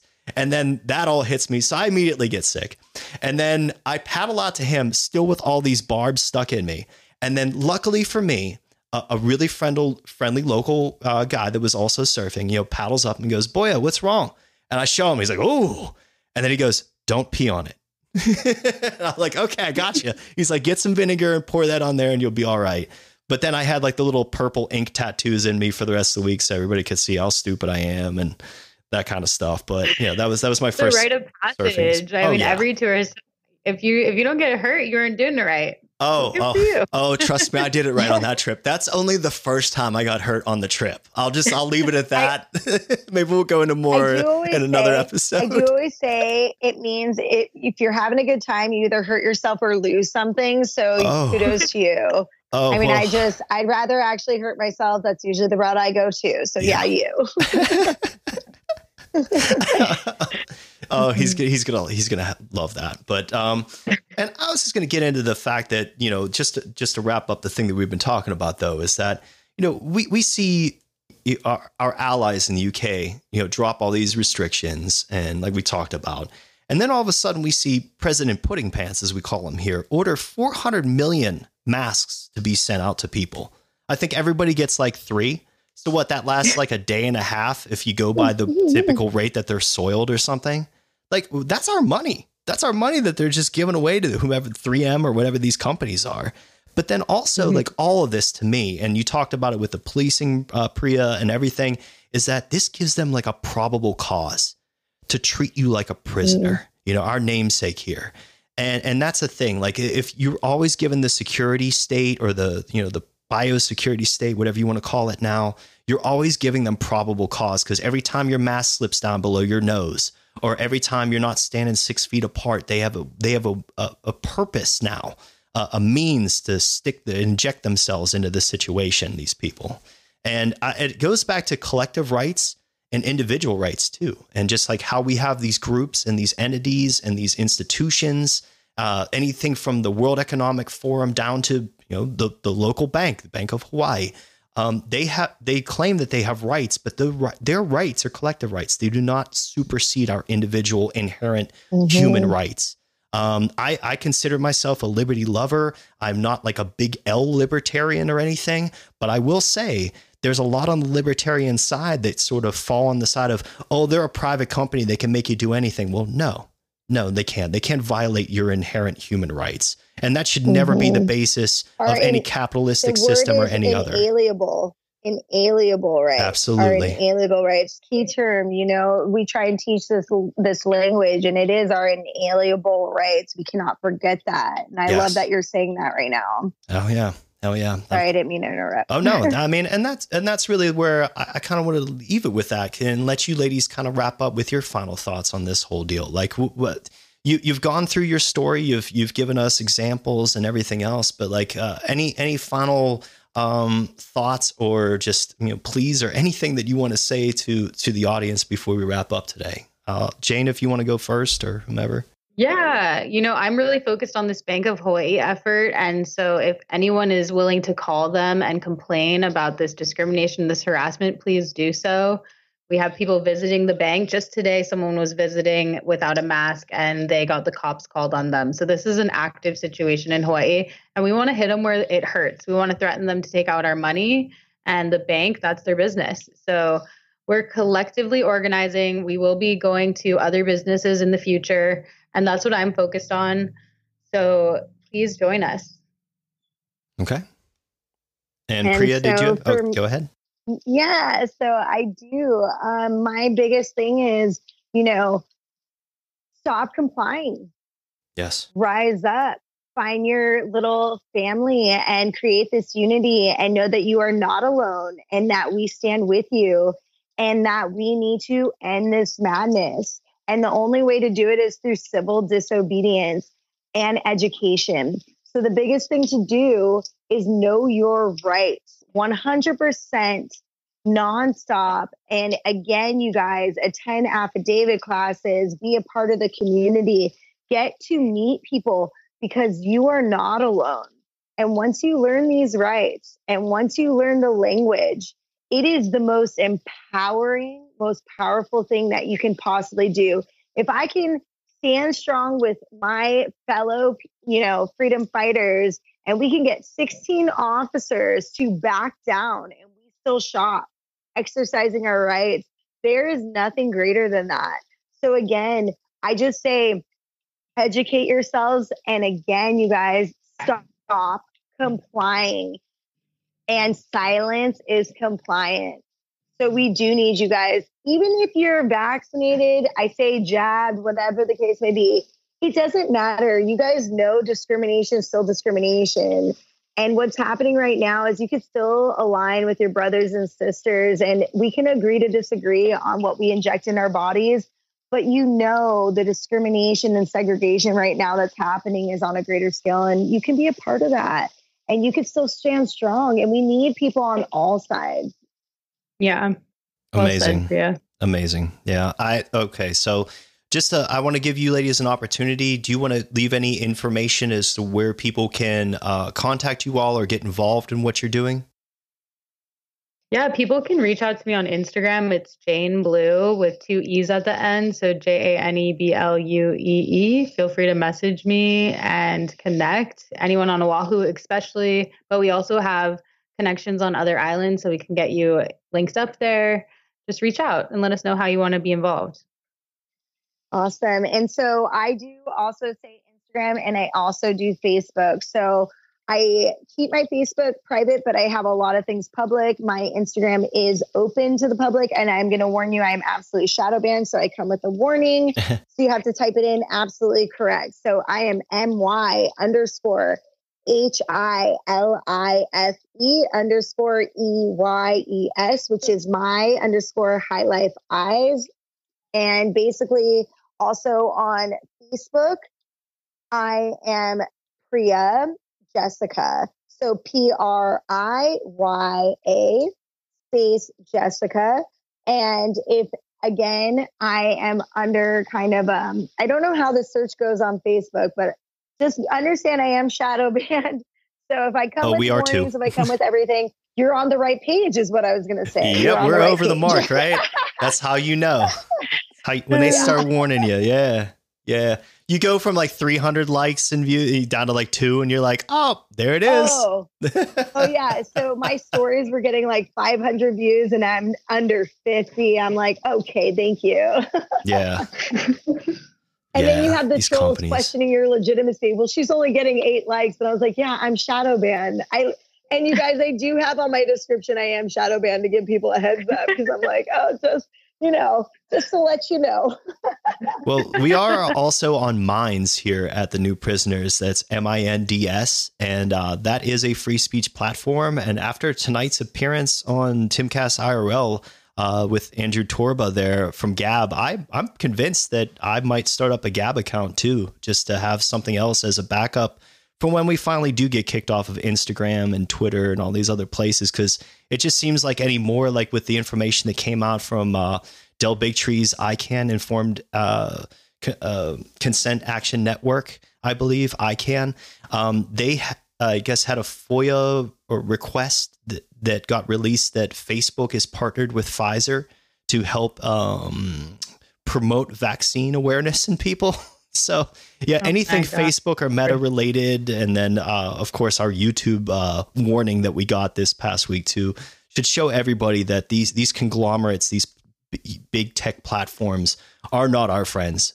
They should just be used purely to help subvert them and what they're trying to do to us. That's their only use for me anymore. But yeah, I really appreciate you ladies coming on and talking about all this stuff. And I'm glad that you're experiencing a lot of the same things online that I am too. So I know I'm not crazy when I'm shadow banned. But yeah, and I'll just kind of leave it there.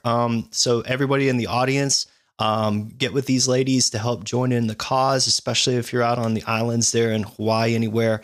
And as I always say, until we meet again and until we are free, we are the new prisoners. Thank you for listening to The New Prisoners. Let us know what you think about this week's topic on our Minds page and Substack, or leave a comment under our video on BitChute, Odyssey, or Rumble. You can also risk being shadow banned, suspended, or permanently banned on Twitter and Instagram with us. Please feel free to share your own sources with us and to share the information we provided you here. You never know what kind of difference it could make. And if you would like to be a guest on an upcoming show, please email the new prisoner number 6 at protonmail.com. Tell us what topic or topics that you would like to discuss, and a screener will contact you. You can choose to appear anonymously if you like. Demand answers, not orders. We are the new prisoners.